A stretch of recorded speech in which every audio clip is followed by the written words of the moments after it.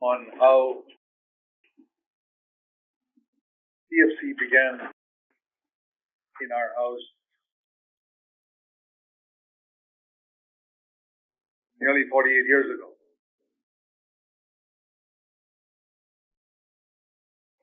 Every genuine work of God begins with a burden. God was going to start something. Any work of God begins with prayer, like a baby born after being carried in the womb for 9 months. And a burden for something can take even much longer than that. But if you look at church history, let's say from the time of Martin Luther, where for centuries Christianity lived under the darkness of Roman Catholicism, false doctrines of salvation. Martin Luther was a monk. He read the scriptures. Just shall live by faith. He realized that what his church was teaching was wrong. And he had a burden. One man with a burden. Read the truth. He was opposed. They wanted to kill him. And God has a purpose for a man. It's not easy to kill him. He started what's known as the Protestant Reformation. And preached salvation by faith. But yet it was not the whole counsel of God. The Bible speaks about this expression found in Acts chapter 20.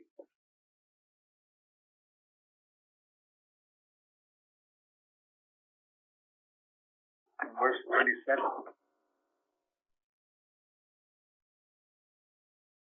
Paul said there to the elders in Ephesus, he had been with them for 3 years. And he says,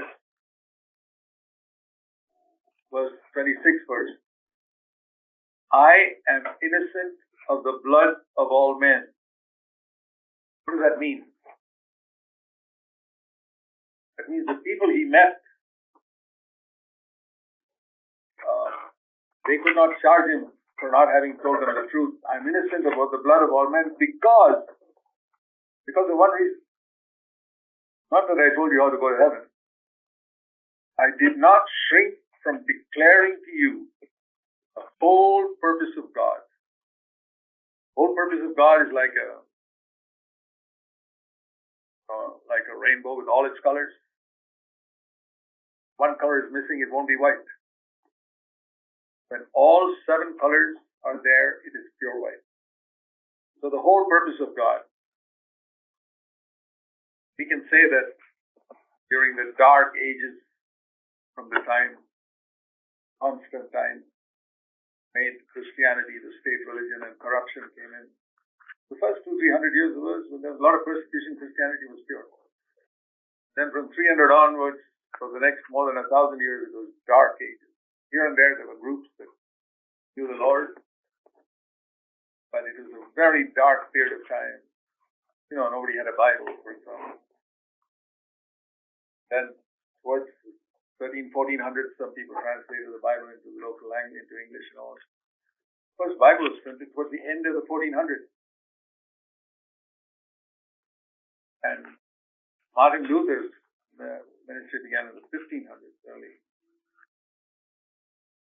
That was the first time on a large scale it was proclaimed that salvation is by faith. But Martin Luther still practiced infant baptism. Modern churches practiced infant baptism. And they didn't speak much about the Holy Spirit or about an overcoming life or building a local church. Those things were completely non-existent in his message. He was called by God to proclaim, just shall live by faith. And then, of course, the people who follow on to the Lutheran Church, they were not always as wholehearted as Martin Luther was. He said it. And the same church in England was called the Anglican Church.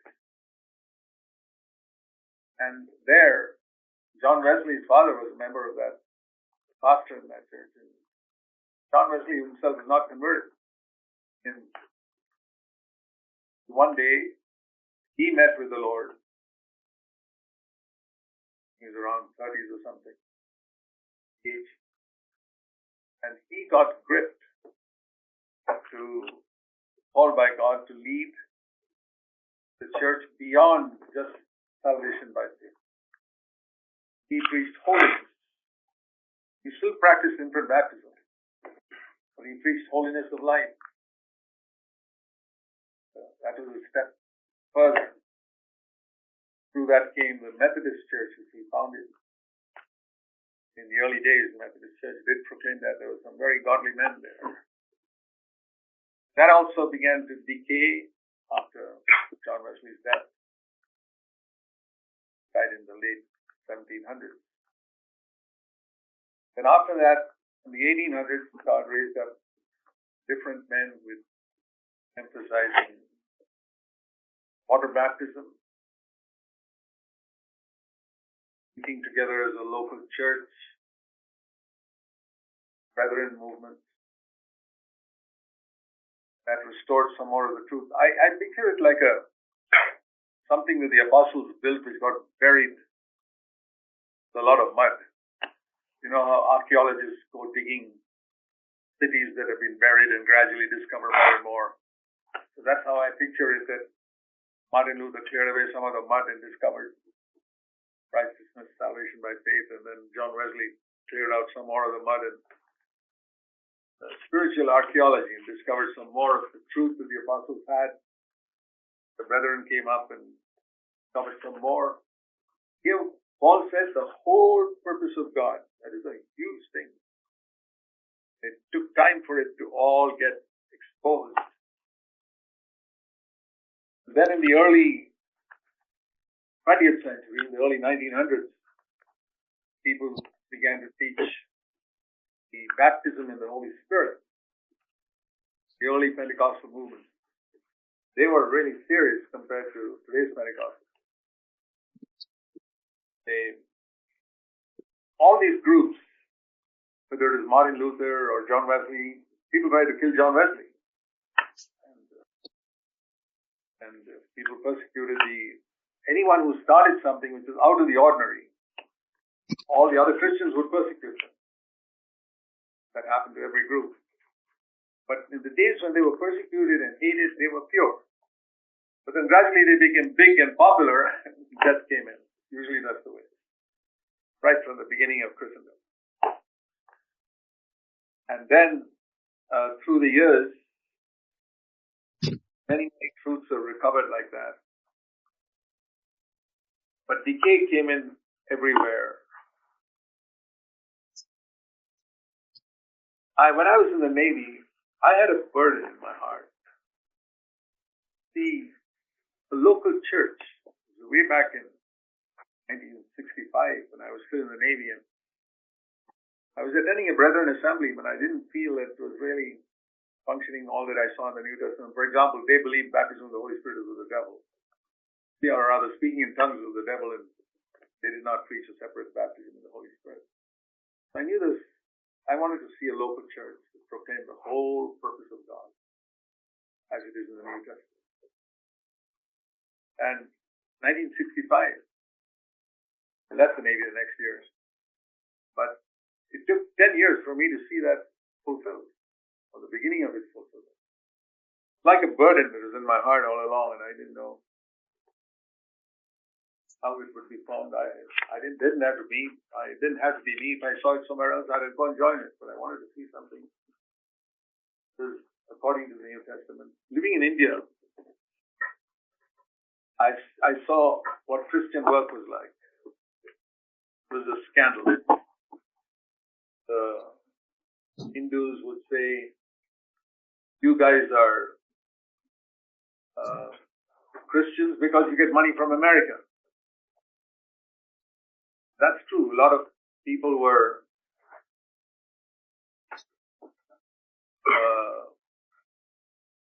sending reports to the United States, sending them all false reports that so many thousands are being converted and all lives. And we are supporting so many thousands of orphans and all kinds of stories. Begging letters went regularly from India the last 100 years. All for money, and the result is a lot of people became full-time Christian workers in India who, usually people who never had a job. Someone was well-educated, they'd get a secular job. They failed in school, they become Christian workers. That is usually the story in India. Hardly ever you heard of anyone who had a good job who would give up his job and serve the Lord. Like the apostles, they were all working people, fishermen and tax collectors. So I saw this and I said, we have to show the non-Christians in our country. And remember, India's got about 1% Protestant Christians in the whole country, 99% are 1% Catholic and 98% Hindus and Muslims and all that. I said, we've got to show these people that Christianity is not a foreign religion. The Apostle Thomas came to India in around 50 AD. And we had Christianity in India before America or Europe or any of those countries had it. But it's only mostly in one corner of India. India is a huge country. But it got corrupt in India too, what Thomas started. So I was concerned that we try to proclaim to the non-Christians in India genuine Christianity. That meant the biggest scandal was money. People would become pastors to get money. You see, churches who run like any business, they had advertised for a pastor. It's happening even in America now. Just like businesses advertise to get a executive director or CEO, they advertise and different people apply. Different people apply to be the pastor. And the person will choose the company which offers the highest salary, and pastors will also choose the church which offers the highest salary. It's exactly like the world. So we wanted to do it differently. I discovered that watching all this in India, that money was the factor. That the verse that was not taught by anybody was Luke chapter 16. And verse 13. Luke 16:13.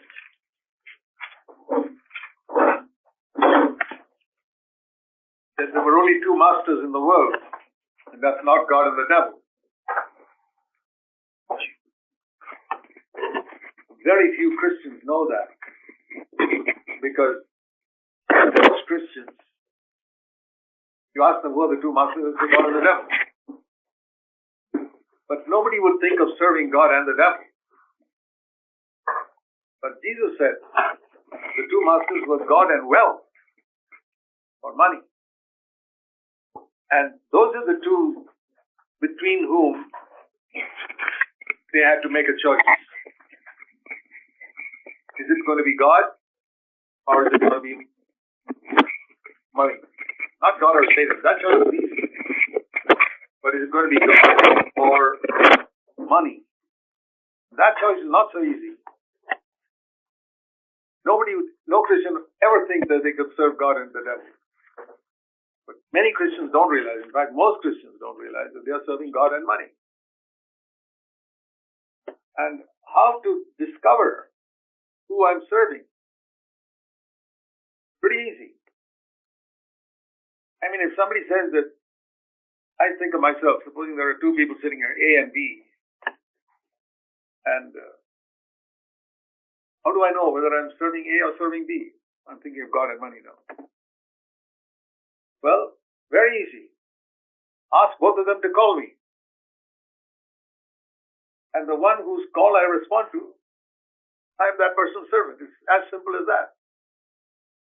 A will call me and B will call me. If I go to A, I'm an A servant. If I go to B, I'm B servant.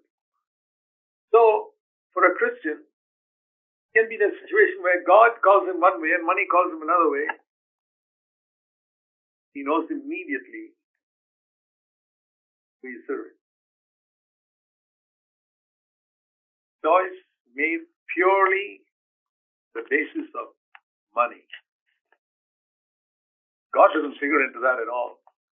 But once we get to serve money, we want to bring God in a little bit to ease our conscience. This is exactly how the vast majority of Christians run their life.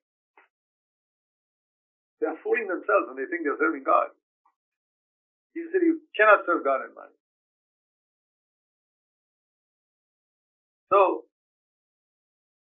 I realized that myself. Can I honestly say that money cannot pull me in any direction? I'm going to be pulled only by God, and I have the promise. You say, well, when we have to earn our living, sure. But if you put God first, you think He'll let you down? That's why I told us to pray, our Father who's in heaven. He runs the universe. He taught us that if you seek His kingdom first and His righteousness, all the other things will be added to you. So, those were the things in my mind. So I said, if we start a church, we got to teach very clearly you can't serve God and money.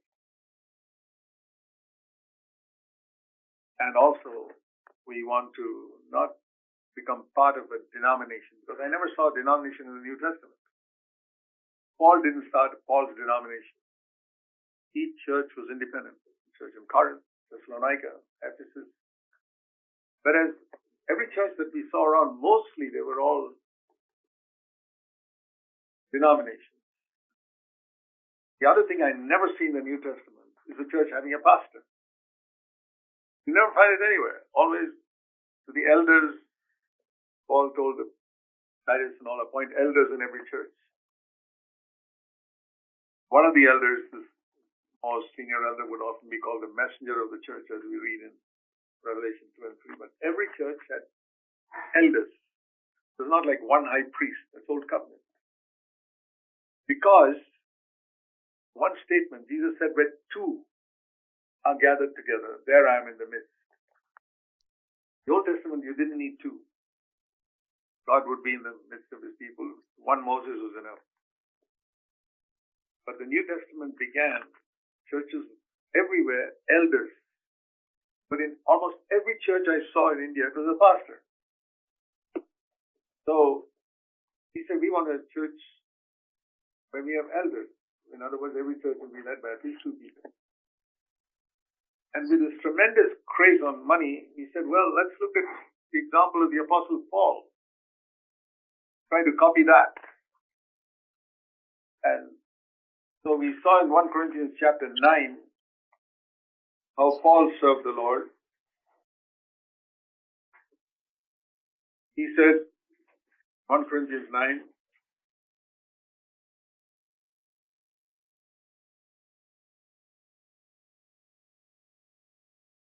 he says it's certainly true, 9:14, that the Lord has directed those who proclaim the gospel should get their living from the gospel. It's quite all right to support a missionary who's in a foreign country where they're all heathen, support him financially. But Paul said, I've used none of these things.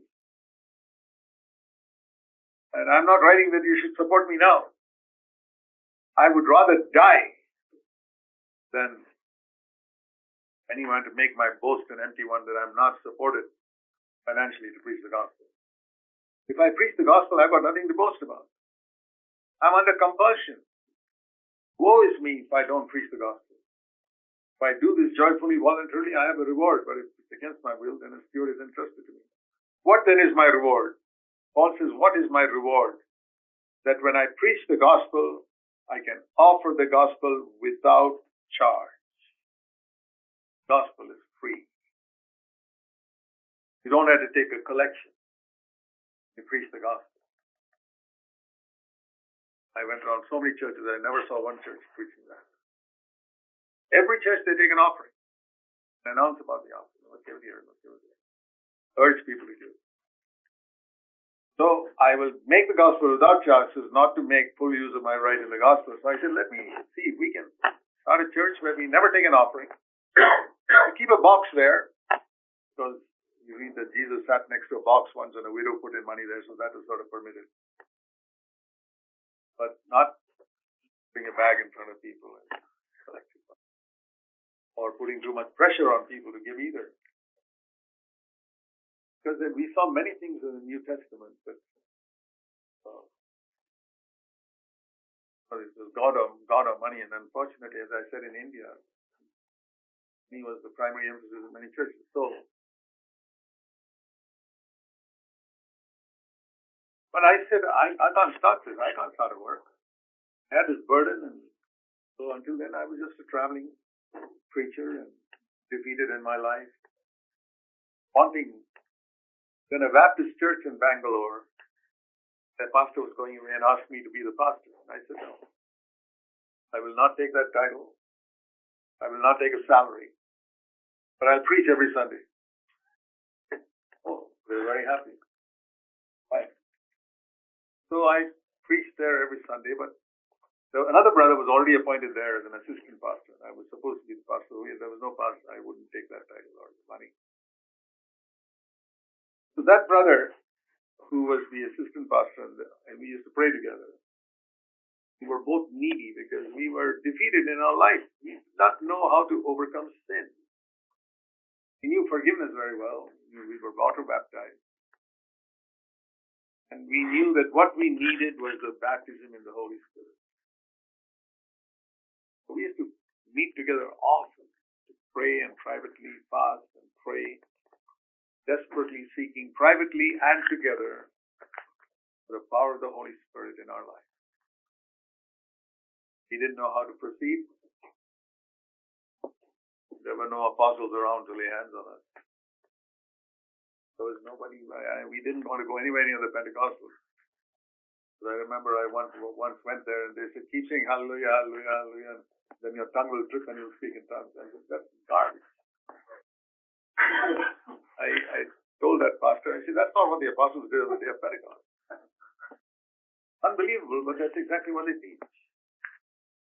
And that babbling, 95% or 98% of what so-called tongues in the Pentecostal churches is absolute fake. I didn't want to have anything to do with it. It's an insult to God. In fact, the Bible says in 1 Corinthians 14, go to a church and you find everybody speaking in tongues. It's a crazy church. That's what it's called. 1 Corinthians 14. It's a mad church. I said, I don't want to have anything to do with that. So, but we prayed together for the baptism of the Holy Spirit. Then, man came to Bangalore who, this charismatic leader from England, is not this extreme Pentecostal type. I found there was a little more balance among the charismatics compared to the Pentecostals. And I had read his books and I was very challenged by him. So I invited him to come and speak in the Baptist church Sunday. And I felt I had been preaching there, but I felt my life was so hypocritical that, this man would always give an invitation. Everywhere I heard him, he would always give an invitation. Those who want the baptism of the Holy Spirit, come forward.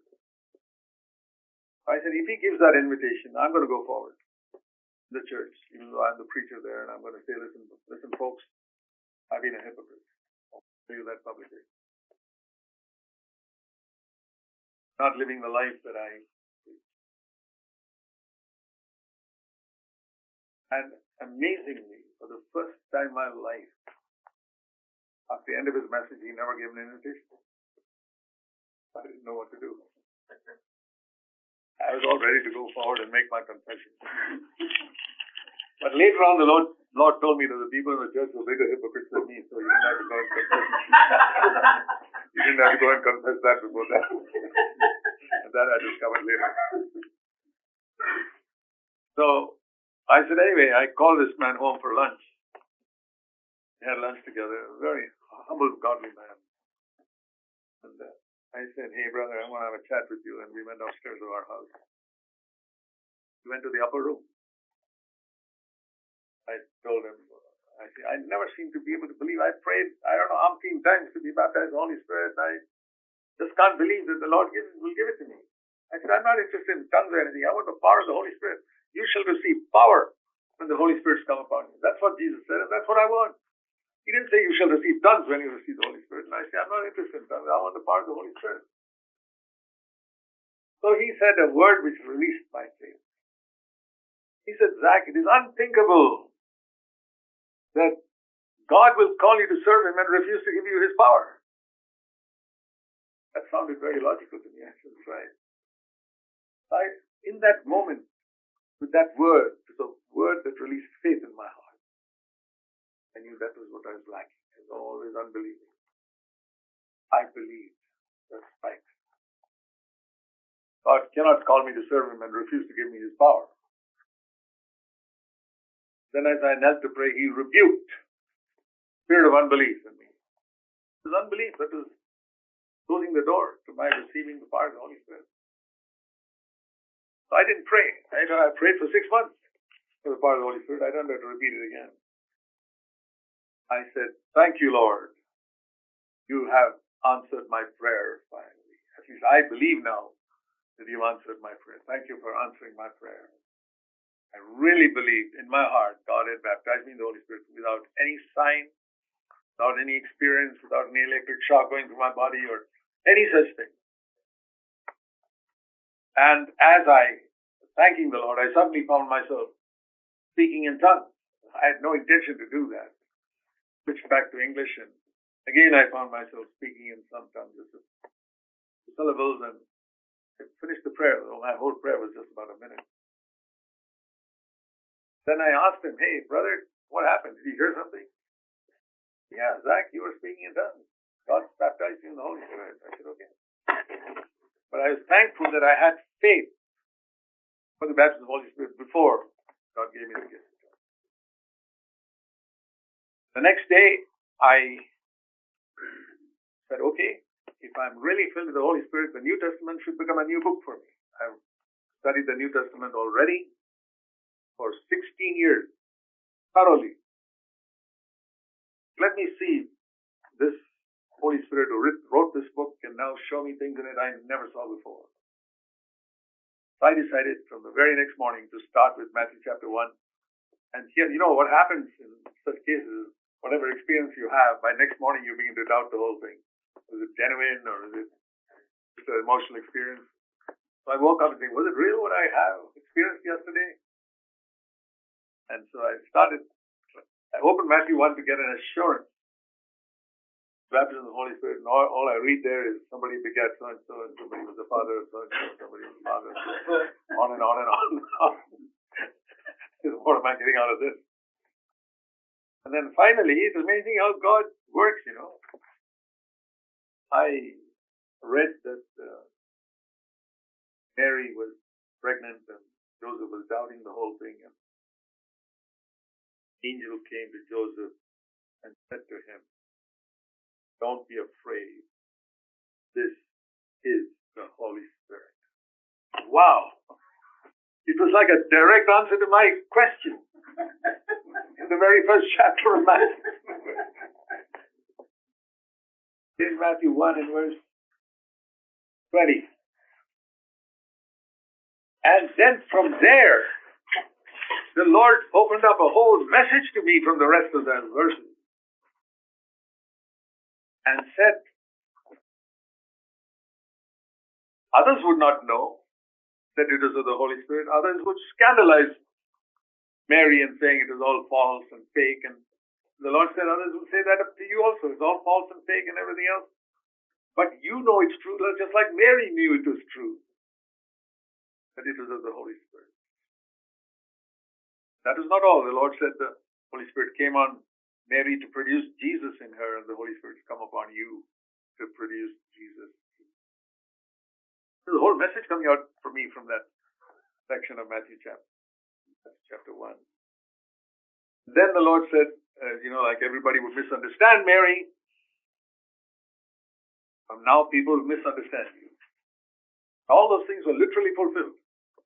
From that time, I was a very respected and accepted preacher all over India, into other countries, but doors immediately closed and I was called a heretic and a false teacher and all immediately. I found what Jesus said, what the Lord told me through that passage was true. And then the Lord said, as the Holy Spirit came to produce Jesus, and He's come to produce Jesus in you, and He said, the gift of tongues has been much misunderstood, maligned, and abused throughout your land. I want you to adorn that life, that gift, with a Christ-like life, so that some people, at least, will once again believe in that gift I've given you.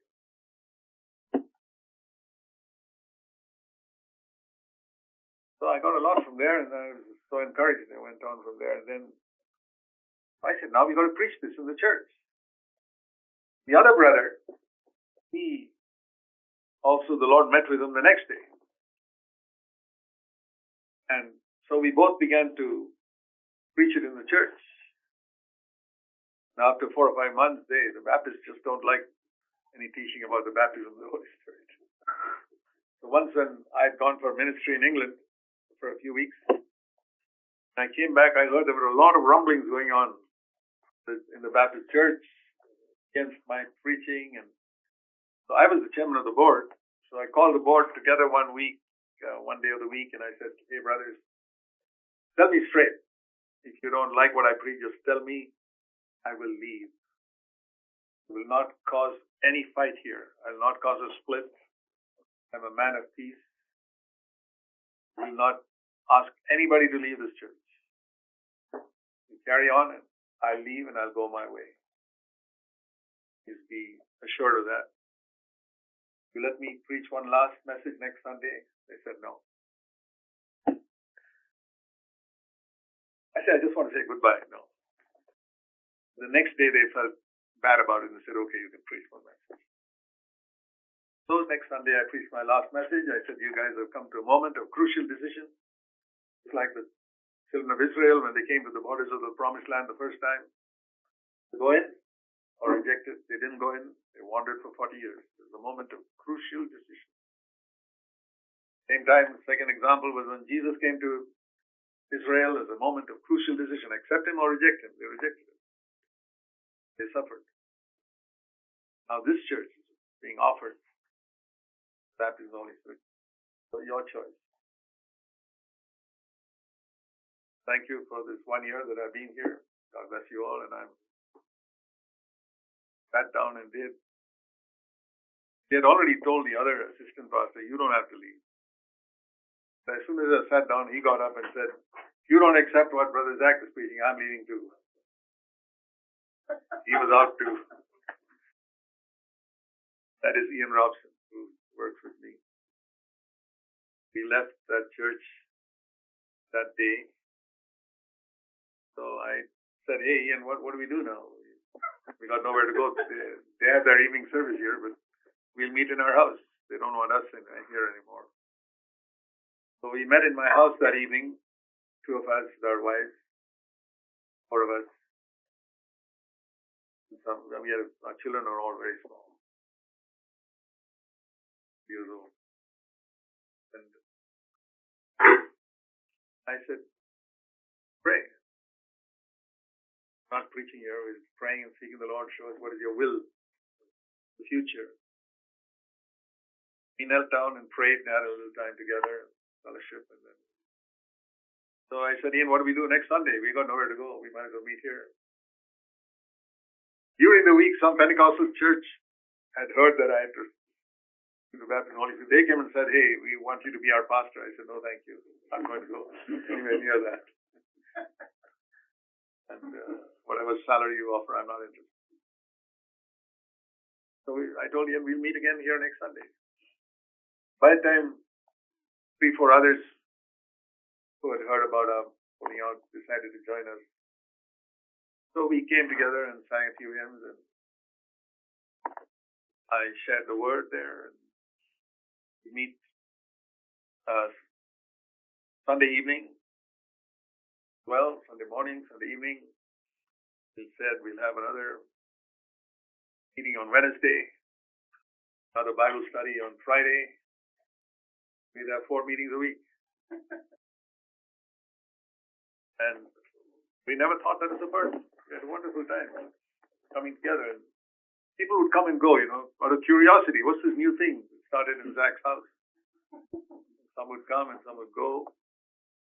Like that over a period of 6 years, we met in our house. Little by little. There was a big turnover. I mean, turnover means people would come and people would go. It wouldn't be the same people every Sunday. But some stayed on. And whenever there was a public holiday, we'd have a 9 o'clock in the morning till 3 o'clock in the afternoon, a time of prayer. Praying to God to pour out the Spirit upon us. There were people who received baptism in the Holy Spirit at that time. In those times of prayer. That's how our church started. The first church started the baptism of the Holy Spirit, the day of Pentecost. Before that, they were in closed doors, afraid, scared to proclaim the gospel. But Holy Spirit came and filled them, and it was not a gradual growth. It was sudden.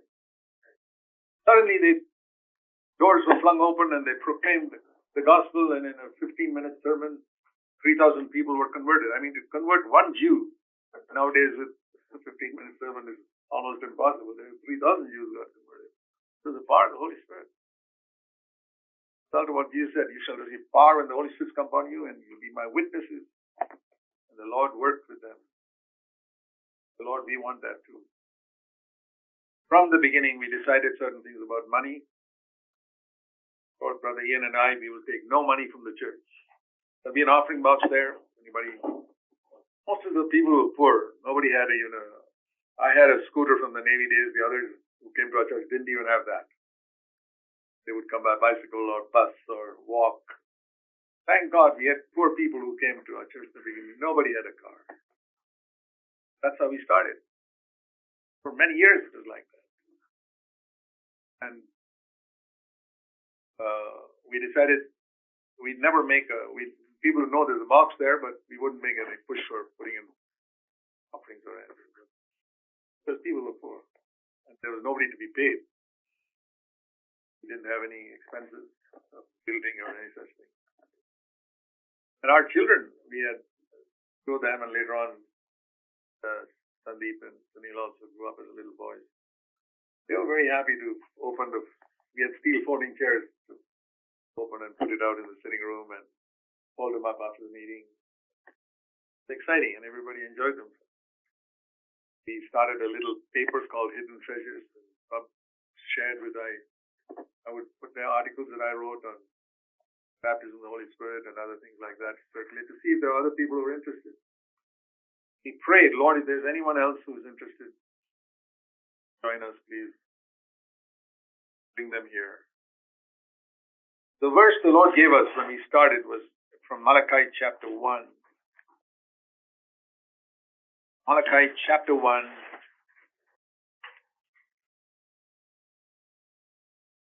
And he's saying there how it was a time in Israel when people had backslidden tremendously. They had come back from Babylon, and this is some couple of hundred years after returning from Babylon. Backsliding had again come in. They were sent to Babylon because they backslid. Again, backsliding comes in. It's the history of God's people. Revival comes, then backsliding comes after a while. Like I said, with all the churches, there's a big revival, and over a period of time, by the time the second generation comes, they've gone away. God has to start something new. So here, that's how it was. It says they were offering, here's the mark of their backsliding. They would present verse 8, Malachi 1:8, blind lambs. Or they say, we have to give a lamb. Okay, here's a blind one, let's get rid of it. Sacrifice it to the Lord. Or a sick goat or ox. lame ones. They pick out the lame and the blind and the sick, verse 8, and offer it to God. And the Lord says in verse 8, middle, would you offer a gift like that to your governor? So you don't have any respect for me. And the Lord says, I wish there was some priest, verse 10, who would shut the gates when people bring such useless offerings. But the Lord says, I'm not going to accept any offering from you. That's part of verse 10. But something new is going to happen. Verse 11. From the east to the west, every nation, my name is going to be glorified, and in every place, means from many parts of the earth, an offering will be offered to me which will be pure. That means pure means where people offer an offering with sacrifice. Then my name will be great. So this is what the Lord emphasized to us at that time, that we must offer to God that which costs us something.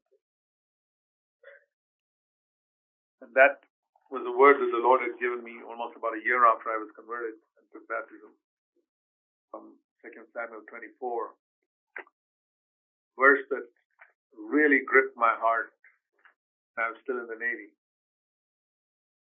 2 Samuel 24, verse 24, David says, I don't have to tell time to tell you the story of it, you can read it later on. But when the farmer who was David's subject said, I give you the oxen free and the wood free, and we want to offer a sacrifice to God and you. David said, no. If I get it free from you, I don't pay a price for this sacrifice. I'm going to pay for it. Because I will not offer to the Lord my God, 2 Samuel 24:24, that which cost me nothing. That's the phrase that the Lord gave me way back a year after I was baptized. The Lord said to me, you must never in your life offer to me that which cost you nothing.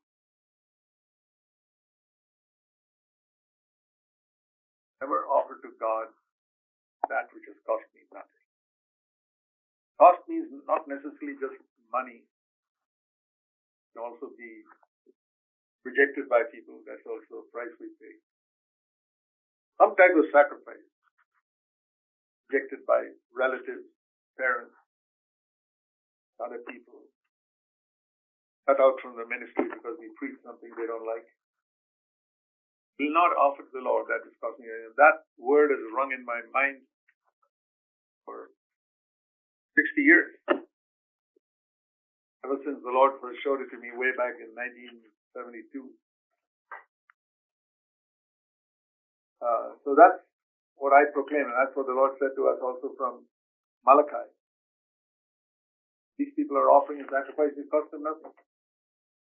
So we preached that. So for a number of weeks, we took a Bible study. I took the Bible study. Because by then God had already given me a gift of teaching. And for a number of weeks we studied Luke 14, 25 onwards. The cost of conditions of discipleship. Luke 14, 26 onwards. First condition, you must hate your father, mother, brother, sister, wife, children. And I pictured hate like this. Hate doesn't mean we got to hate your wife, because in other places it says you got to love your wife. But in comparison with our love for Christ, your love for your wife must almost be like hatred.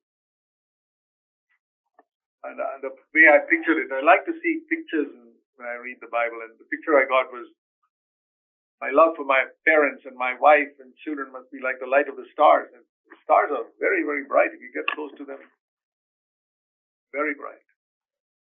We see them very clearly at night, and the star's not dark, there's light there. That's a picture of my love for my wife, love for my children, love for my parents, etc. But when the sun comes up, stars, they're there. Light is there, but you don't see it anymore. It disappears. That's the picture the Lord gave me, that in comparison with my love for Christ, This must be, I like darkness.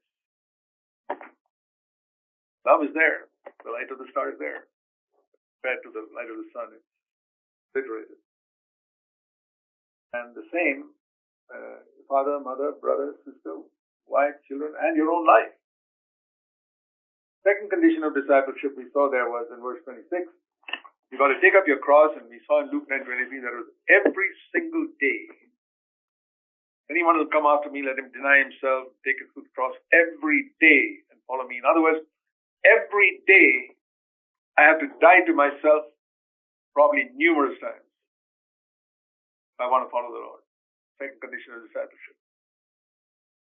We took a study on that, and I preached those three conditions for 48 years now, regularly in every church.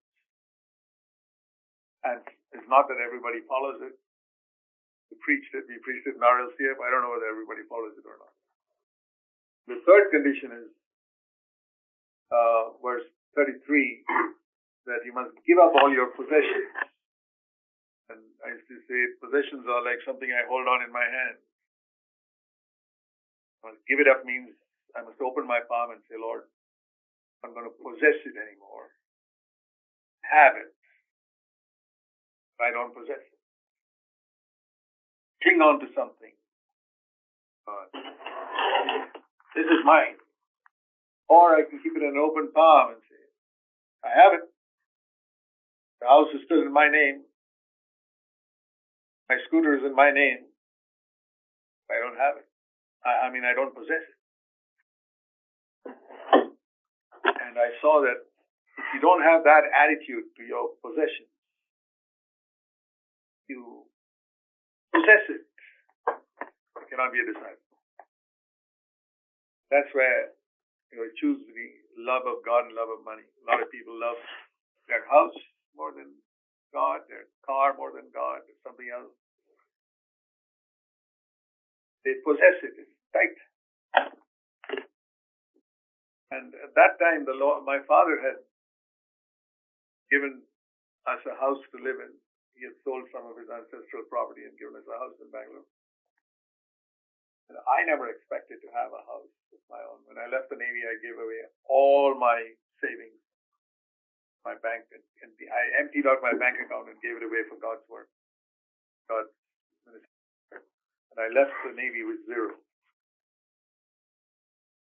I thought I would live in a rented house, some small rented house somewhere, but here all of a sudden I got this house. And that was really the Lord's provision, because so we could meet in that place when the church started. We could meet in our house. We could, a bit crowded, but we could put people here and there and accommodate people. And so now that I got it, I said, Lord, I'm scared. Am I possessing this house or am I having it? I don't know. But if I'm possessing it, Lord, I'd be very happy if you burn it up. Some electrical fire or something is very easy for the Lord to arrange a electrical short circuit or something and burn up the building. And quite honestly, I really expected it would happen. So I said, Lord, I don't want to worship my house. I will not possess anything. I have many things, but I'll possess nothing. If you rent a scooter, it would turn in from the main road about 100 yards from my house, and I'd sometimes really think that if I turned the corner of that street, I would see my house in flames. My wife and children standing outside. Many times. But that's the way God. I said, Lord, you can take it away. Burn it up. As far as I was concerned, it was burnt. It's gone. Never burnt it because there's a church to meet there. The same way, I remember with my scooter, I had a fairly new scooter. You know, when it's a new scooter, you make sure it doesn't get dirty and you're polishing it and all that type of stuff. And I was wondering whether I worship the scooter, and all of a sudden, one day it actually happened. I found a rattling noise in the engine. I said, what's that? And I took it to a mechanic, and he examined it. He says, nothing wrong. Rattling noise again. I realized I had not laid that scooter on the altar, given it to God. Lord, I'm sorry. Open the palm, you can have it. Believe it or not, Dr. Atley.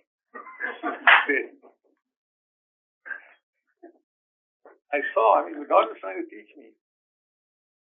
And I had the scooter for years and years. I just stopped possessing it. I used it. If somebody wanted to borrow it, I'd say, sure, take it, but I never possessed it. If somebody borrowed it and there was a scratch in it, I said, that's okay, it's not mine. I don't possess it anymore. I tell you, if believers would examine themselves, you'd be surprised to see how many things they possess. They don't have it. Cannot be disciples.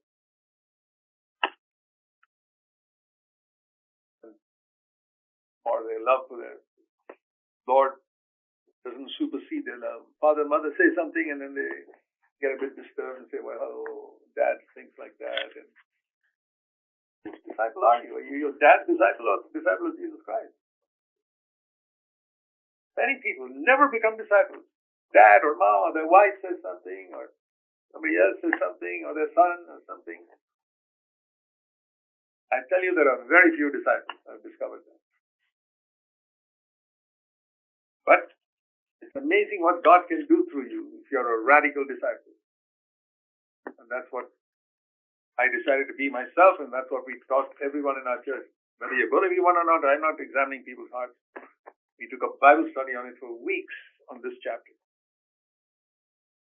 Then we knew that Jesus said, after you baptize people in Matthew 28, go into all the world, make disciples and baptize them and teach them to do all that I taught you.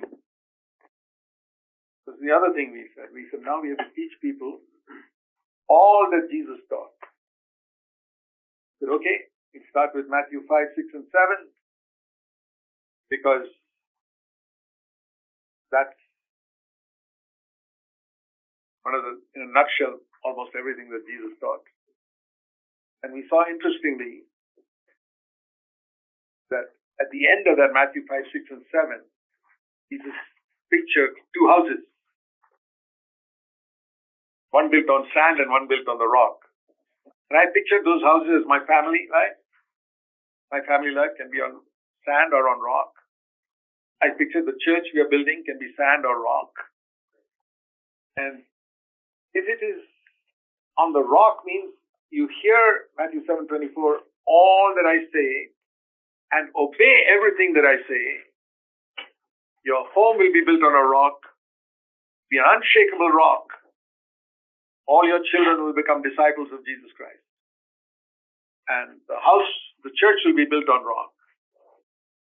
That means you preach discipleship and the church will shine like a light. And those who don't want to be disciples will come and go away. But if you only hear, that means people who come regularly to church, here, but they don't take up the cross every day, for example. Then it will be like on the sand, and the expression it says, the rain came, the floods came, and great was its fall. Matthew 7:27. This is connected to these words of mine in Matthew 5, 6, and 7. And great was its fall. I linked it up with Revelation 18 where it says, Babylon, great was its fall. So I saw these two houses as Jerusalem and Babylon, the true church and the false church. A godly home and a nominal Christian home. So we taught Matthew 5, 6, and 7 regularly. We pointed out that there are only, among all the teaching of Matthew 5, 6, and 7, Jesus speaks 3 times about hell. So, Jesus spoke more about hell than any preacher in the New Testament. One who gave his life for our sins preached about hell more than any preacher. I saw the one who loved the most preached the most about hell. The one who loved the least will rarely preach about hell. I've tried to preach about hell a lot. And he said, the 3 times where hell is mentioned in the Sermon on the Mount. 1, you're angry with your brother. Say, your anger multiplies. It's guilty to take him into fiery hell. Matthew 5:22. You're angry with your wife. angry with somebody, treated you badly, anger. Initially, the first step doesn't lead you to hell. First step, second step, third step, hell. How it is in Matthew 5:22. And it is equal, we read here, to the Old Testament commandment of don't kill. Connected with that, verse 21. The Old Testament is don't kill, the New Testament is don't get angry. Now, anger. I used to get angry with my wife.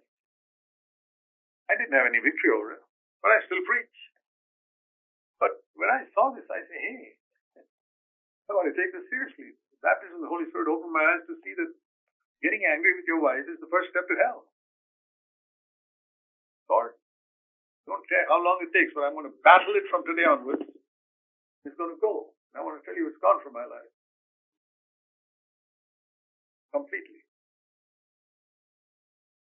It took some years, I'll tell you that. It doesn't happen overnight.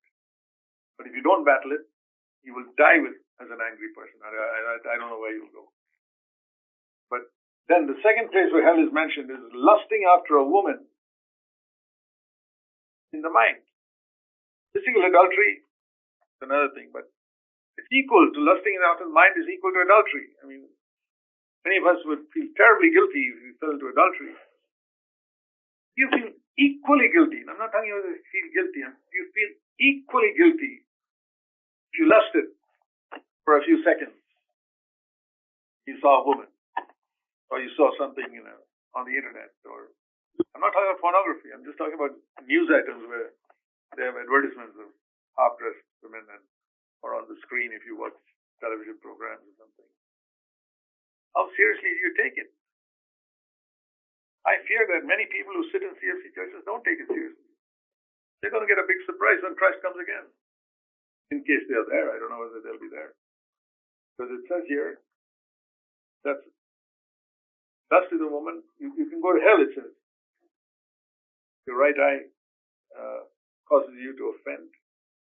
It's better to lose the eye than be thrown into hell if your right hand makes you stumble. Cut it off, throw it away, lest you be thrown into hell.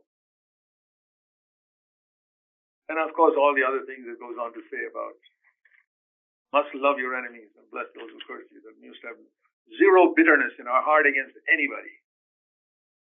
We must have forgiven every single person in the whole world, because it went on to say that forgive us our sins just like we have forgiven others.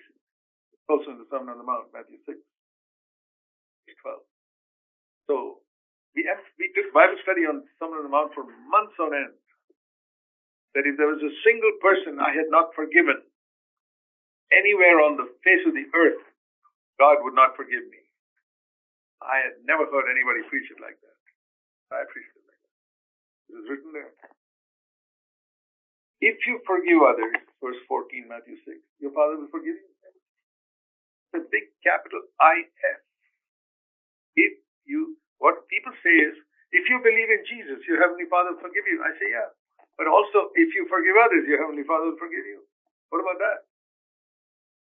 And to emphasize it, verse 15, if you don't forgive others, your Heavenly Father will not forgive you. Matthew 6:15. Crystal clear, like black and white.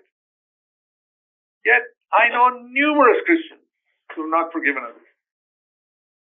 I say, if there's a single person anywhere on the earth whom I'm not forgiven, it's a guarantee that my Heavenly Father will not forgive me. I am not going to be there. I can stand before God for many, many, long time now. This has been true in my life. There's not a soul on the earth whom I have not forgiven. It's not that people have not done me harm. People have called me the devil and all types of names and hurt me and taken me to court and tried to imprison me and done all types of things. Spread a lot of false stories about that I pull people's tongues to make them speak in tongues and all types of rubbish. And what do I do? Forgive. So this is what we preach. This is how we built CFC. Offering. We put a notice on top of the offering box based on some scriptures like you come with your offering to the Lord There you remember your brother's got something against you. Don't put that offering. It says there, Matthew 6:25. Don't give that offering. That's what we preach. Other churches are telling you, give the offering. You say, don't give the offering. If you've done something against somebody and you've not set it right with them, with your wife, you've not settled matters with your wife, don't put an offering in the bowl. Not settle matters with some other person in the world, unbeliever, never mind. We put a condition there. Don't put an offering. You're not born again. God does not accept offerings from those who are not His children. So we put 5 conditions there. If you're not born again, don't put an offering here. If you haven't settled matters with somebody, don't put an offering here. And if you got a debt, the Bible says, render to Caesar what is Caesar's, and then render to God what is God's. I don't know whether you notice that. Caesar comes before God there. That verse. You all know this. Not render to God what is God, but render to Caesar what is Caesar's. There's a reason is, if I owe you money, I owe you $100. I put $100 in that offering box. That's not my money, it's your money. You have every right to say to me, hey, listen, don't put my money in the offering box. Put your own money there. So how can I put my money there till I've cleared my debt? That's why I have to render to Caesar or to X, Y, or Z what I owe to them. Then only I can give to God what is God. Now these are things which are not preached in most churches. So we took God's word, Jesus' word seriously. That we want to obey you, because Jesus said, if you obey what you hear, you'll build on the rock. Otherwise, you're bound to build Babylon. I'm just telling you how we started. Of course, people got offended, and there are hypocrites who pretended, but the hypocrites got exposed pretty quickly. And big turnover. Some would come, go, and some would go, and then gradually, we prayed, Lord, are there others around us who may want to come, join us? You know, the Holy Spirit will come upon you, and you shall be my witnesses in Jerusalem, Judea, Samaria, to the uttermost parts of the earth. He said, we want to go that way. Start with it, just my house. Few people I know. But Lord, maybe in this town, there may be other people who are interested in a godly life. Please bring them here. Like that, some would come. Then over a period of time, he said, Lord, what about this state? Around Bangalore, which is the capital city of the state. In this state is anybody? And then next was, the principle of Jerusalem, Judea, Samaria. Anybody in India? Gradually brought us in touch with people in India. Then we still had a burden. Lord, I'm sure there are people around the world, but we don't have the money to send missionaries. We don't have, we're a poor church. And then lo and behold, the YouTube channels opened up. We would record our messages and put them on YouTube, and about 2,000 sermons of mine are on YouTube now. That goes to 100 and it's something like that, 186 countries or so, where we have evidence of their listening in. So we praise the Lord that our desire of reaching the uttermost parts of the earth also, to some extent, is with what? Matthew 24. In relation to this second coming, it is said,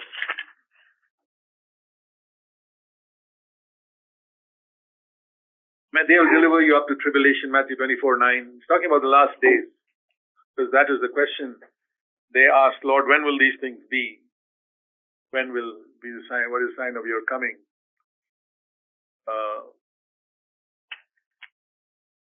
That's the question they asked in verse 3.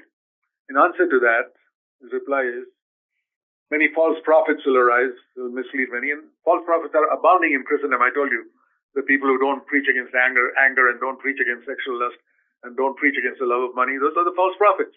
I don't know whether you recognize them as false prophets. People will never talk about that, but who are pastors in churches. The false prophets will arise and mislead many. And lawlessness will increase. The love of many people will grow cold.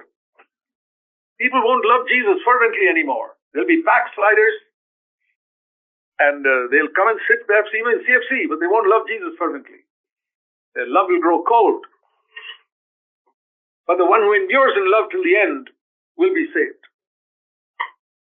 Yeah, not everybody's going to be saved. One who endures to the end will be saved. And then, this is the verse I wanted you to see. This gospel of the kingdom will be preached in the whole world. Now there is the gospel of forgiveness of sins, which is proclaimed widely around the world. But what is the gospel of the kingdom? That's down to Romans 14. Got to read every word carefully. Romans 14 and verse 17. The kingdom of God, not eating and drinking, but righteousness, peace, and joy in the Holy Spirit.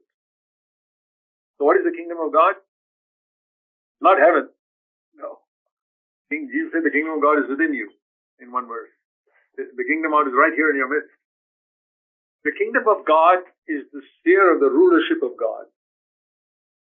And the kingdom of God is defined here as righteousness, peace, and joy in the Holy Spirit. So the gospel of the kingdom is a gospel which proclaims that you must have a life, you can have a life of righteousness, peace, and joy in the fullness of the Holy Spirit. In other words, you can live a life overcoming sin, that's righteousness, and you can live a life where you have peace, means freedom from anxiety, peace with people without fighting. Don't fight with anybody, and you have peace in your heart, freedom from all, be anxious for nothing. That is the gospel of peace. And joy in the Holy Spirit. Philippians 4:4. Rejoice in the Lord 24 hours a day, 7 days a week. That's, by the way, in the Bible. Philippians 4:4. Rejoice the Lord always. I think Paul, I don't know whether you noticed that. First one, Paul knew that people would think, hey, this can't be true. So he says, rejoice. And again I say to you, rejoice. I meant what I said.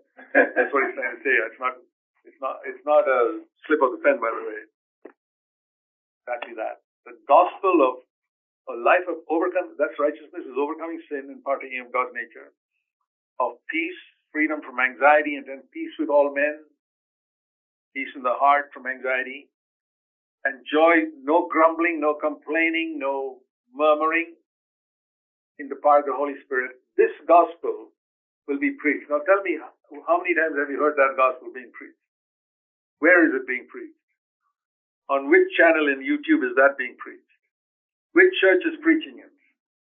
Not talking about your sins can be forgiven and go to heaven.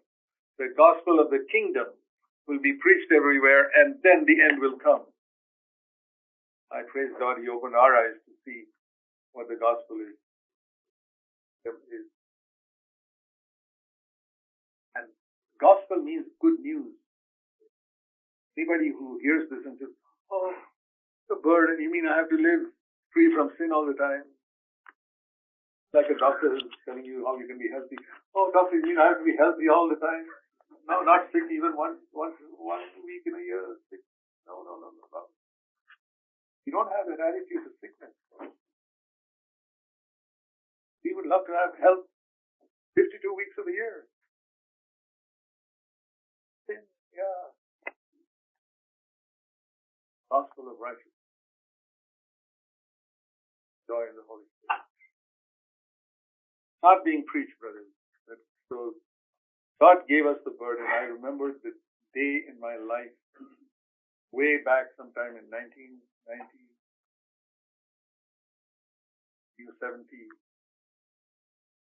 or something, 12 years after this started. I remember the chair I was sitting in my house. Still remember the color of that chair. The chair I was sitting in. And the Lord suddenly opened my eyes to see from 2 Corinthians 3 the new covenant, superior to the old covenant. I never knew that for 17 years of my Christian life. Opened my eyes to see what the new covenant was. The old covenant of sin is covered. Psalm 32, the new covenant of sin is cleansed. John 1, the new covenant, the old covenant. Sin and you're forgiven in the new covenant. Sin will not have dominion over you. You rule over sin. The old covenant, you have no encounters with Satan. The new covenant, Satan, please resist the devil and he won't walk away. he'll flee. Flee is a strong word. But how many believers have we met in the world who are, most believers are scared of the devil? The devil may do this, he does this to me. I've heard people say, the devil is harming my children. Where is he fleeing? He's not fleeing from most believers. Believers are fleeing from him. Chasing believers here and there and everywhere. He rules in many houses. The devil will flee from you. I remember the day the Lord said to me, as you were afraid of the devil for so many years, from now on the devil will be afraid of you. That's the calling of every Christian, not just for some people. All these truths came to me only after I was baptized in the Holy Spirit. Till then it was all intellectual knowledge. Baptism in the Holy Spirit makes these things real. Like, you see a picture of a lovely dish, food, in a screen, and it's quite different from watching that and actually eating it. Tremendous difference. So I feel that many people, when they listen to sermons, it's like watching a picture of a lovely meal on the screen. Doesn't satisfy their appetite one bit. Well, that's how we began, and the Lord added more and more people, different people. We'd go to different places. Another thing I said, Lord, all the great evangelists in India, they always go to the cities. Great American evangelists and the Indian evangelists, they always have their campaigns in the cities, big cities, because that's where the money is, and that's where the people are, large crowds. Lord, I specifically said to the Lord, send me to the poor people in India. And I had that desire even before CFC started. And I wanted to get married. I said, I want to marry somebody who loves the poor. And when I heard that Annie graduated from the top medical college in India, decided immediately after graduation to go and work among lepers, because she wanted to work among poor. The women in India will never go to a male doctor. Indian culture is like that. So there were women lepers there whom nobody could help. That hospital, there was a hospital where not a single lady doctor had ever been there in the history of that hospital. She went and saw that and she said, I want to go there.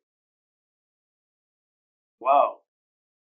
Leprosy is a sickness you can easily get. The parents said, don't go there, nobody will marry you, because once people know that you're working among lepers, they won't know when you get it. Because it doesn't come up immediately. It can come up in your system years after you worked among them. I said, no, I'm not bothered. I saw a heart for the poor in her, and I said, that's the one, Lord, I have you. And she will marry me. She's a qualified doctor.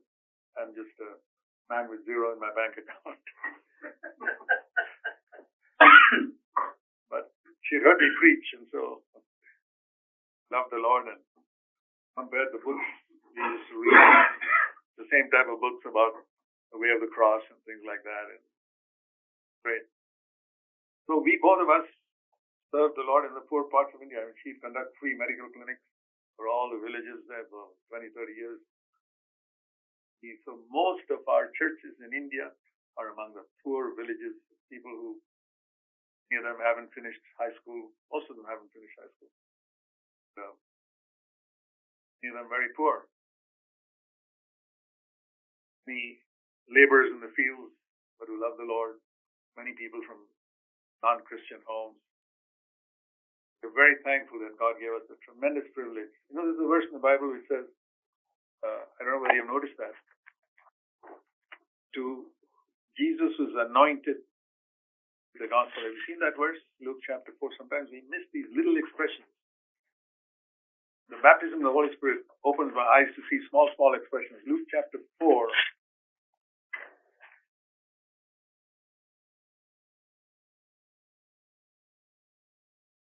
When he was anointed with the Holy Spirit and he came to Galilee, Luke chapter 4. He came to Nazareth, his hometown, Luke 4:16. He entered the synagogue and stood up to read, and he opened the prophet Isaiah, and he said, verse 18, the Spirit of the Lord is upon me, Because He anointed me to preach the gospel to whom? The poor. You read that? Jesus was anointed to preach the gospel, not to the rich, to the poor. What? That's what I want to do. You've anointed me, the Holy Spirit. I want to preach the gospel to the poor. To proclaim release to the captives. That means to preach victory over sin. And opening people's eyes to see what's written in the Bible, which they read but they don't understand, and to set free those who are oppressed. Proclaim the fact that the Lord favors you. That's the gospel. Preach. So I'm thankful that the Lord gave me the tremendous privilege to proclaim what I believe is what Paul said, the full purpose of God. The entire rainbow. The color is white. All 7 colors. I've challenged people who've heard me. I say, brothers, you read the Bible and tell me something in the New Testament that we are not preaching. We are not all called to be evangelists. I'm not an evangelist. I'm a teacher. The Bible says God has called some to be apostles, some teachers, some evangelists, some healers. I don't have a healing gift. There are different gifts in the body of Christ. I can only fulfill what is mine. My calling is to be a teacher. There are others who are called to be evangelists who go to the different mission fields and preach the gospel. God bless them. They've done a great work. I praise the Lord. But it can't be just an evangelist. The evangelist must be followed on by the teacher and the apostle who plants churches. It's all together. Ephesians 4:11 speaks of the apostles, prophets, evangelists, shepherds, and teachers. So, we need all those gifts. We have got evangelists in our churches who brought hundreds of people to Christ. Our churches are not full of people who came from Christianity to being born again. They came from non-Christian religions. Many of them. Maybe 2,000 of them at least. Or more, I don't know exactly how many. So we praise the Lord that we have evangelists. I'm not one of them. We work together, evangelists and teachers, and we have wonderful shepherds who care for the flock. Everything is there. So, and we have had opposition. A lot of opposition from churches who find that their best people come to our church. Oh, that's what bothers them. Why do they come? Because those are the ones who are seeking for more of God in their lives. We're thankful for that. We don't grab anybody from any church. We don't tell anybody to leave your church and come here. Never, never, never. I tell people in CFC Bangalore, I say, if you're not a wholehearted disciple, you leave this church and go somewhere else. Do it the other way. Don't sit here if you're not a serious disciple of Jesus Christ, if you don't want to be a disciple. Not perfection. You can be a baby and be here, but you must want to be a disciple of Christ. That's all. That want to must be there. Even if you're not a perfect disciple, you want to. It's like a child going to school. I say, do you want to sit in the kindergarten the whole day? Or you want to go at least to finish the 12th grade? You want to. You're only in the kindergarten now. Never mind. You want to go to the 12th? Good. Join the school. I believe that's the type of people we need to gather in our churches. Who want to press on to perfection. We have a verse written on our pulpit in Bangalore, which we collected from Hebrews 6, verse 1. In the King James Version, which we use, it says, let us leave the elementary principles of Christ and press on to perfection. James Version says, let us press on to perfection. That is our goal. So when we preach victory over sin, people say, you guys think you're perfect. I say, no, look at what's written on our pulpit. We are confessing that we are not perfect. We are saying we are pressing on to perfection. You people who never preach perfection are the ones who think you're perfect. We are publicly saying we are not perfect. We are pressing on to perfection. I have not reached the top of the mountain. Christ is there. The Apostle Paul is following him and saying, follow me as I follow Christ. We are following Paul as he followed Christ. We are way behind, but we are moving forward, pressing on to perfection. That's the message we have proclaimed, and we are thankful for that. And if people oppose us, they oppose Jesus Christ. It doesn't matter. said one of the passages that the Lord spoke to us very clearly was when we decided to go all the way with the Lord. It was Matthew chapter 10, very wonderful passage. Many times we were reminded of it. Matthew 10.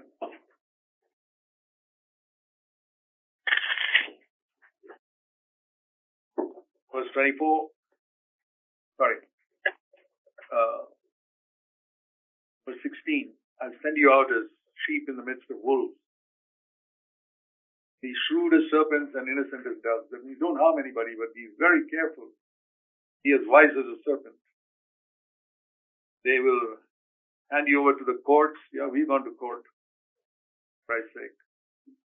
And when they don't worry about what you have to answer there, it will be given you, verse 19, what to say. Brother will betray brother, verse 21. That also we have seen. You'll be hated by people, verse 22. We've experienced that.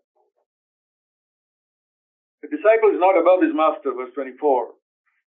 It's enough if the disciple is like his teacher.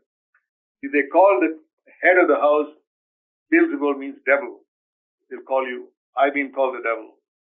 Much more they'll malign the members of his household. I ask people, has anybody ever called you the devil? One of the privileges given to followers of Jesus. Verse 25. And don't be afraid of them. I tell people, you may be compromising. That's why nobody calls you the devil. Jesus was called the devil. If they call the head of the house the devil, how much more the members of his household? And I said, Lord, how to be a member of your household? People call us all types of names. Don't be afraid of them. What I tell you in the darkness, that means you listen to the Lord in the darkness in your home, early morning, speak in the light. Don't be afraid of those who kill the body. Don't be anxious. Not a hair of your head will perish. Verse 30, without the Father's permission. There are more value than many sparrows. You confess me boldly before men. Verse 32, I'll confess you before the Father. For the Lord said to me, are you ashamed to proclaim anything of this gospel, this wonderful gospel? You compromise and keep quiet in the presence of certain Christians because you want to be popular with them. Cannot be my disciple. Lord, I'll never do that. I'll proclaim the whole truth even if everybody rejects me. I remember the time when, the early days, I used to tell Annie, well, even if everybody says, no, we don't want this gospel and just you and me left, we'll still stick it out. We'll stand true to the Lord to the end. That's the only way to build a church. You must be willing to be alone. But I also want to say to the credit of Brother Ian, who stood with me, 48 years we have worked together, and I want to tell you in Jesus' name, there's never been a single day when we could not look at each other eye to eye in perfect fellowship. Every single day. We have disagreed, we have spoken openly. Brother, I disagree with you, but we'll work together. He has told me, Brother Zach, I don't agree with him. Fine, we'll work together. I haven't always agreed with my wife on everything. We've worked together and we live together and we're happy with each other. We love one another. We don't have to agree. But love. Didn't say all men will know you're my disciples when you agree with each other. Where's that verse? All men will know you're my disciples when you love one another. So, I'll give you one example. Once there was a sister, an older sister in our church who was a widow whose children were behaving very badly and bringing a bad name on the church. Really bad name. Breaking into somebody's house. I told Ian, I think we should put her out of the church. That's the only way she'll learn a lesson. So we had spoken to her and she doesn't do anything about it. Ian said, Zach, no, hang on, let's give her 3 months. Okay, give up my will, I'll do what you say. Because we always agreed that if one of us doesn't agree, healed. We're going to be united.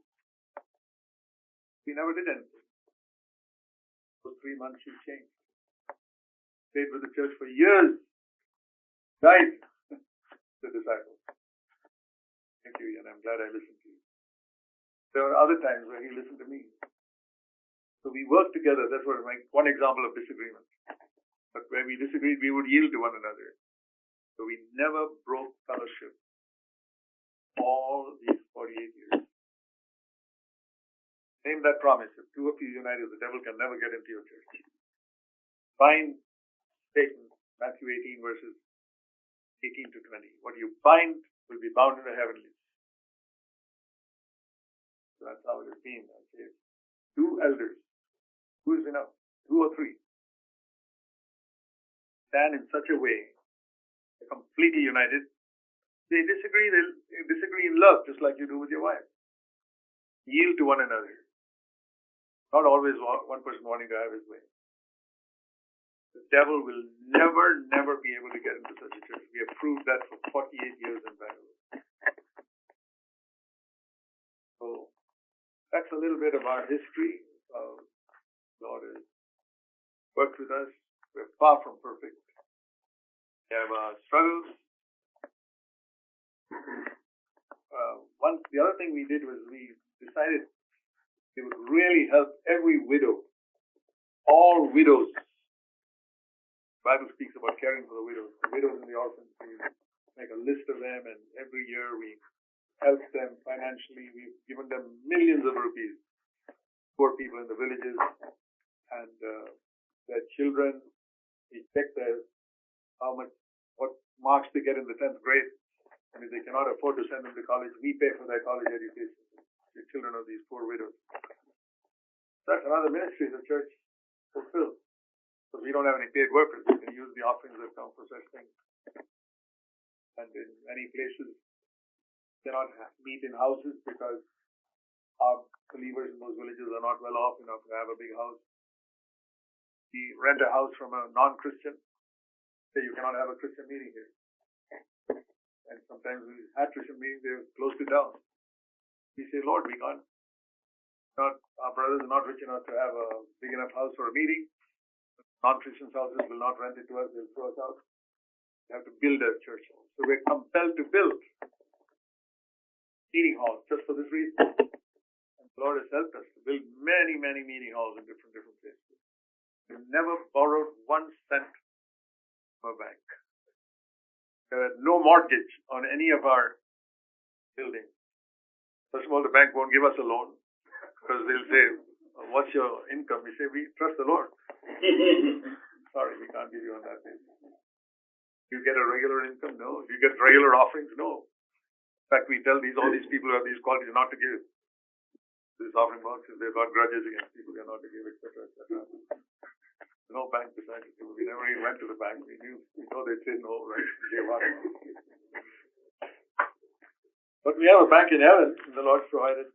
We've never lacked. We've had conferences for 2,000 people. We provide accommodation and food freely for all of them.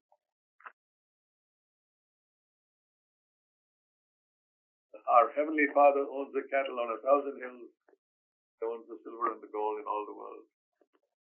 We're not foolish. We recognize our limitations, but we have operated on faith.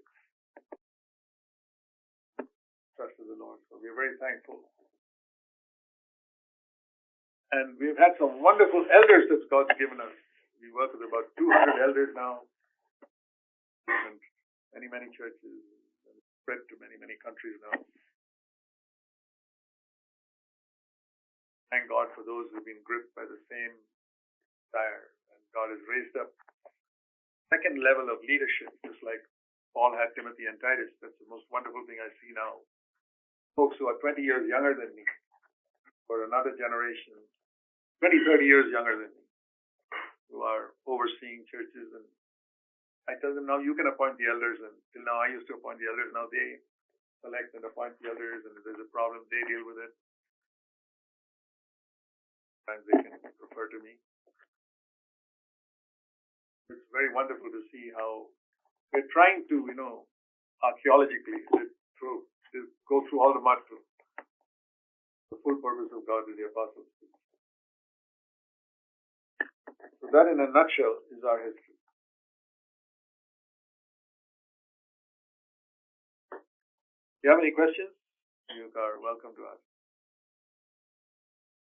I wonder if you could also talk briefly on what are some of the dangers you face over the years and what has caused some to fall away. Yeah, not all the churches have leaders of the same quality. Then we select whoever is the most mature. So I'd never start a church unless one person at least is gripped in that place. We start usually in somebody's house. If nobody's gripped in a village, I say, no, I'm not going to do anything there. One person must be thoroughly gripped and be willing to pay a price. Then we start meeting in his house. So we start with one, and then sometimes for a long time it's just one elder. So there's nobody else. And over a period of time, one more comes up. You always aim for a minimum of 2. But then as the work has grown, 100 churches all over here and here, it's difficult to keep track of everything. We've had 1, 2, 3, I think, cases of who walked away with the building we built for them, walked away with the money. Don't take it, go. Never go well. It has not gone well with people who did that. You don't go fighting with them for property or money. They were good brothers with us, elders, but how they got offended because we're not given prominence, perhaps, in some place. Covetous happened, but the percentage is very low, not even 10%. We are very thankful. So we've been strict. Wherever people have taken advantage of others, we have removed elders. Wherever an elder has fallen into sin, we examine it and examine with all the elders, and like it says publicly, move him. Do that in 2 or 3 cases. I mean, when you think of 2 or 3 cases out of 200 elders, it's not a very high percentage. Then I can't say all the elders are equally wholehearted. Paul had a Demas who forsook him. He says in Philippians 2,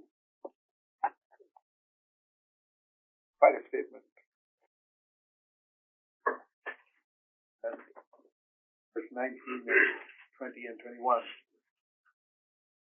I'm going to send Timothy to you. Philippians 2:20. I don't have anybody else like him who genuinely be concerned for your welfare. So among Paul's co-workers, Timothy was unique. Nobody was anywhere near him. He says all the others are seeking their own interests and not those of Christ Jesus. So Paul also didn't have many co-workers who were like him and Timothy. Yeah, but we praise God. I mean, we have more than 2 or 3. We have quite a number who are really large number. Most of our elders, I would say, are really glory of God and church. Part of the reason is Paul did not have email, Paul did not have WhatsApp, Paul did not have cell phones, and because of all that, I mean, today, Paul found a problem in Corinth. He had to write a letter. The letter would take about 3 months to reach there, and the reply will come after 3 months. By the time the problem is multiplied, become big. Whereas today, you can reach there the next day. Take a flight and go there, or call up. And so, therefore, we have so many privileges that we don't have to have that low level of commitment there was in those early days. Also, I don't have anybody else apart from Timothy. They all seek their own interests. Paul had a few, Timothy, Titus, brothers, but then he also, in the same Philippians, he says in verse 2 about 2 sisters who were good sisters, but they were fighting with each other, and he urges them to live in harmony with the Lord. Sisters who have, verse 3, shared my struggle in the cause of the gospel. These sisters who, wholehearted sisters, they were fighting with each other. So Paul struggled, and also had our struggles with a few, but God has helped us. He had tremendous emphasis on family. Now, teaching has been the church is a 3-story building. Foundation is our Heavenly Father who runs the universe. Our Father who art in heaven, how we start our prayer.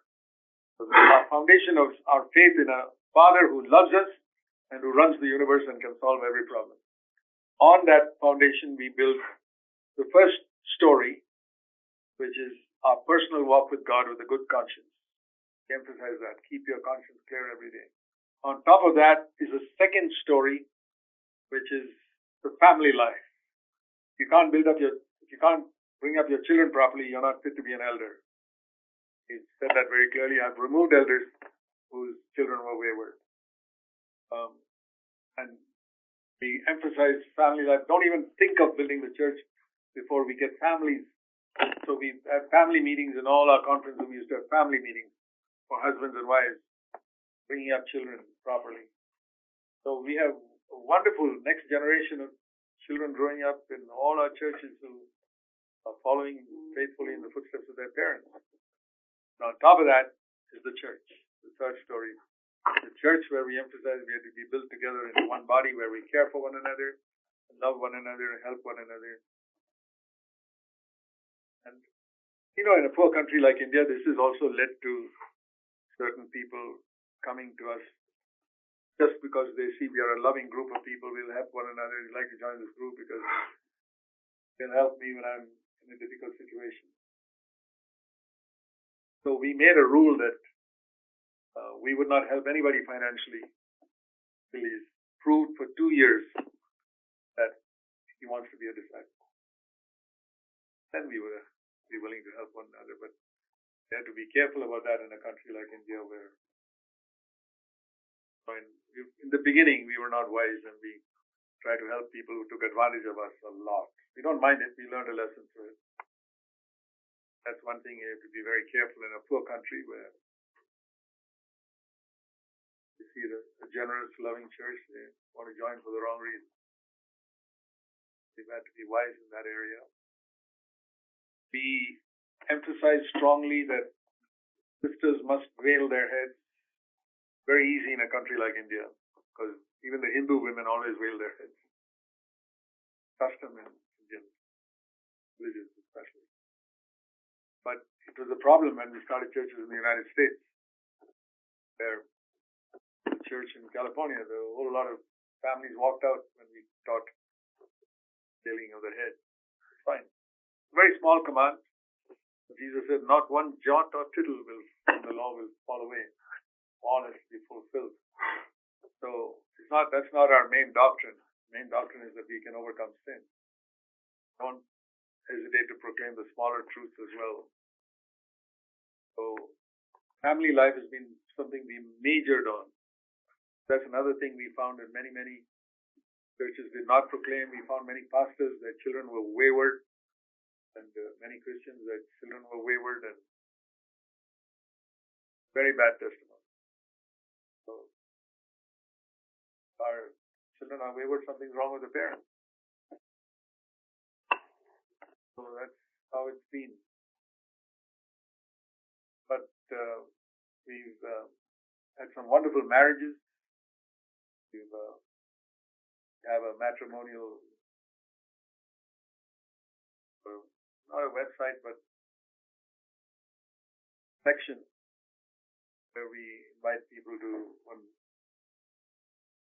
brother maintains that list of people who have names and details of, because in Indian society there's no such thing as dating and courting and all is unheard of. Culture is very different. So elders have to suggest, come together. Parents do it in the other Indian families. Here, many people that come, their parents are not believers. So the elders, another big responsibility we have as elders to suggest partners for someone in some other church that they don't even know. And we ask them to meet each other, and don't let them get married till they at least have met and talked to each other. They have to do the initial suggestion. We've had some very, very happy marriages. God has led us in that way.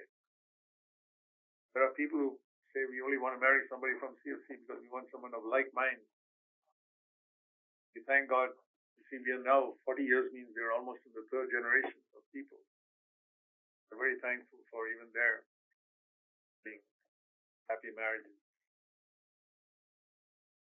We are very thankful for families. Is there something else I left out?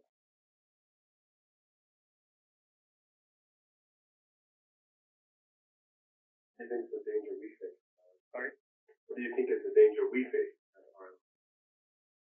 Danger you face in our life. I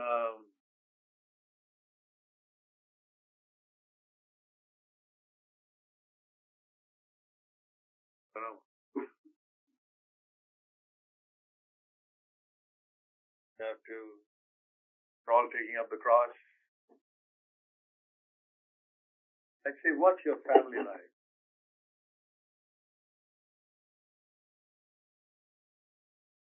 Respect your wife. Don't let them become the head of your home. But then you must be spiritually superior to your wife if you want to be the head of your home. I remember one sister married a brother. That brother was not in CFC. But he was a believer, married somebody outside. I told her, sister, this man will not be the head of your home. Because you are 10 times more spiritual than him. You better be the head of your home, spiritually. And namesake, he's the head of the home. Otherwise, your home will go astray. So she listened to me. Gradually, he's come to follow the Lord more. So there's rare cases like that. Very important to living with your wife in peace. Very, very important. But not to become her slave. You must earn her respect. Not that I'm the head of the home, so you better listen to me. That's dictatorship. If she respects you, your godliness, for example, that you don't get angry, patient and kind. Otherwise, follow her. She's a better example than you. Humble yourself and say, more godly than I am, let me follow her example. God will, I've seen that also, where people do that and they have a happy home. The important thing is to have a happy home, not to establish your headship. Children will also, dad and mom live in such peace and happiness. I tell people, for 2 years, God gives you time. Your husband and wife, because after 2 years, children begin to remember things. The first 2 years after they're born, there's not much memory in them. After 2 years, dad and mom are fighting, it's in there, registered in their mind. And destroy your children. Avoid fighting at home. Very, very important. I don't know how it is in your home. I teach everywhere. Serve one another, love one another. Be an example to the home. Do refuse to start a fight or continue a fight. Make allowance for the woman who is a weaker vessel, has temperamental weaknesses because she's a woman. Not thinking in particular of ours here. I don't know what your homes are like, but I'm talking about generally. But I've taught in family meetings in all of our God teaching children obedience from very first year. They are 1 year old, they must learn to obey. Late, you have a problem with your child. I remember seeing one child in a home, just 1 year old, crawling up to staircase. And from behind, the father said, "No." The way you say it also is important. It must be the military way. And the child May not have understood, no, but understood the tone of voice, turned around and not climbed the stairs. Next day, or another day, when I was in that house and I saw the child going up to the stairs, turning around to see if daddy was there. That day I knew, even at 1 year, they can understand. Understand one word, no. Or don't. I learned there that it was strict with children to obey. Or if they are rude. Anytime any of my children were rude to Annie, I would say, stop whatever you're doing. Go and apologize to her before you proceed. No, sometimes children can be under such tension they can say something rudely. You must not take that lightly. They must not speak rudely, dad or mom, or to any older person. What I thought was, we have beggars coming to the gate regularly in Bangalore, in India. They go around gate to gate, knocking at the gate, and I say, don't ever be rude to a beggar. If you speak rudely to that beggar, go after him. If he's gone on to another place, go after him and say, I'm sorry, sir, for the way I spoke to you. Please forgive me. That's the way you speak to a beggar. Apologize. Call him sir. That's what I taught my children. Never speak rudely to somebody. And don't think that somebody, because he's a beggar, is inferior to you in society. Inferior to you as far as God is concerned. He's not. Circumstances have made him a beggar, but respect anybody older than you, whatever their economic level may be. Teach our children to respect others. It will go well with them. Must be very strict. I was very strict with all my children. I also know that we love them because we sacrifice so much for them. We had a very poor home. We couldn't afford much. Annie and I sacrificed for the children. So there's no excuse. Children see that we give them the best and we are strict with them for a period of time. They will follow the Lord. Many of your children are teenagers. Don't get discouraged if they have a few ups and downs. Normal for teenagers.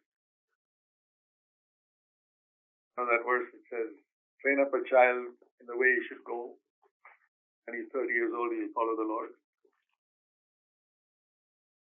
I've added a little age in there. But just to say that I found through the years that sometimes children go through a little up and down rumbling they have during their teenage years. Don't get disturbed and love them and them through that difficult patch in their life because they think they're adults, but they're not adults. Encourage them at that time. Some people go through sailing smoothly, but sometimes hang on to them and pray for them. Annie and I used to claim one promise for our children. That is, two of you agree concerning anything, in Matthew 18, 19 and 20, shall be granted by my Father. If our children face some problems in school with other children or with the teachers, we would pray for them, saying, Lord, we are agreed here as husband and wife. Please protect them. Some of the teachers didn't like me because they belonged to the Brethren Assembly, and some of the Brethren people would join our church and they didn't like that, and so they would sometimes take it out on our children. Pray for them, bless them. But they were okay. So that's why it's very important for husband and wife to be united. Needed desperately as your children grow up. United in prayer. You ask for anything, it will be granted. That's why the devil tries to bring disunity in the home so that children suffer. Yeah. So, I really don't know what your need is here in RLCS. The danger I feel could be sort of what I'd call a laid-back attitude. because we have some good preachers here who will share, the rest of you can take a laid back attitude. Well with us.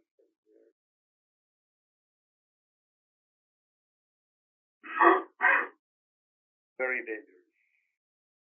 Some of you should be growing up to maturity. In a few years, some of you should be ready to fill the gap if the elders here feel that they need to reach out to other places. You won't be ready for that overnight. You've got to really study God's Word. I don't know when all of you study God's Word. I started studying God's Word when I was 19, and I found by the time I was 26, I really knew it. It's serious, and I was a working person all those years. In the midst of your work, just devote a certain amount of time, day, for the study of God's Word. Yeah, I believe it can go well. I believe many of you should be able to minister God's Word powerfully. Even if it's just 3-4 minutes. If you're careless in the study of God's Word, God's not going to back you up when you try to minister. So God has to see you're diligent. As much as you're diligent to make money, earn money, you must say, Lord, I want to be diligent, procure spiritual wealth for my church, just like I'm procuring material wealth for the sake of my children. Must have that commitment to the local church. I want to acquire spiritual wealth to give my children here in this church, because this is my family. If you acquire material wealth working hard in order to be able to educate your children, the clothing for your children, do the same for the church. Everyone. Those who are not doing it, please take this word of exhortation.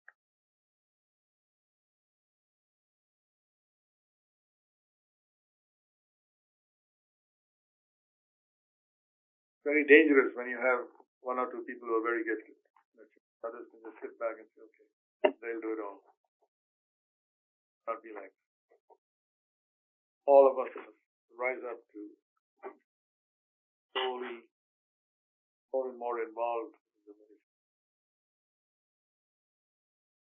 Not be called to be a teacher, but I believe all of you should come to the place where you can speak for 3 minutes. Powerful exhortation. At least once a month. It will really bless you. Work towards it.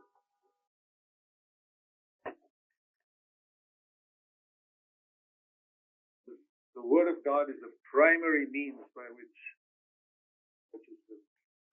So we have many people doing that. Not just talking about a Sunday meeting or church meeting.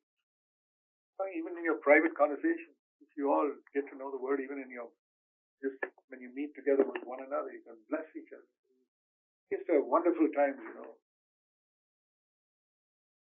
Informal conversations among people in the church, sitting together and sharing truths that they've discovered from Scripture.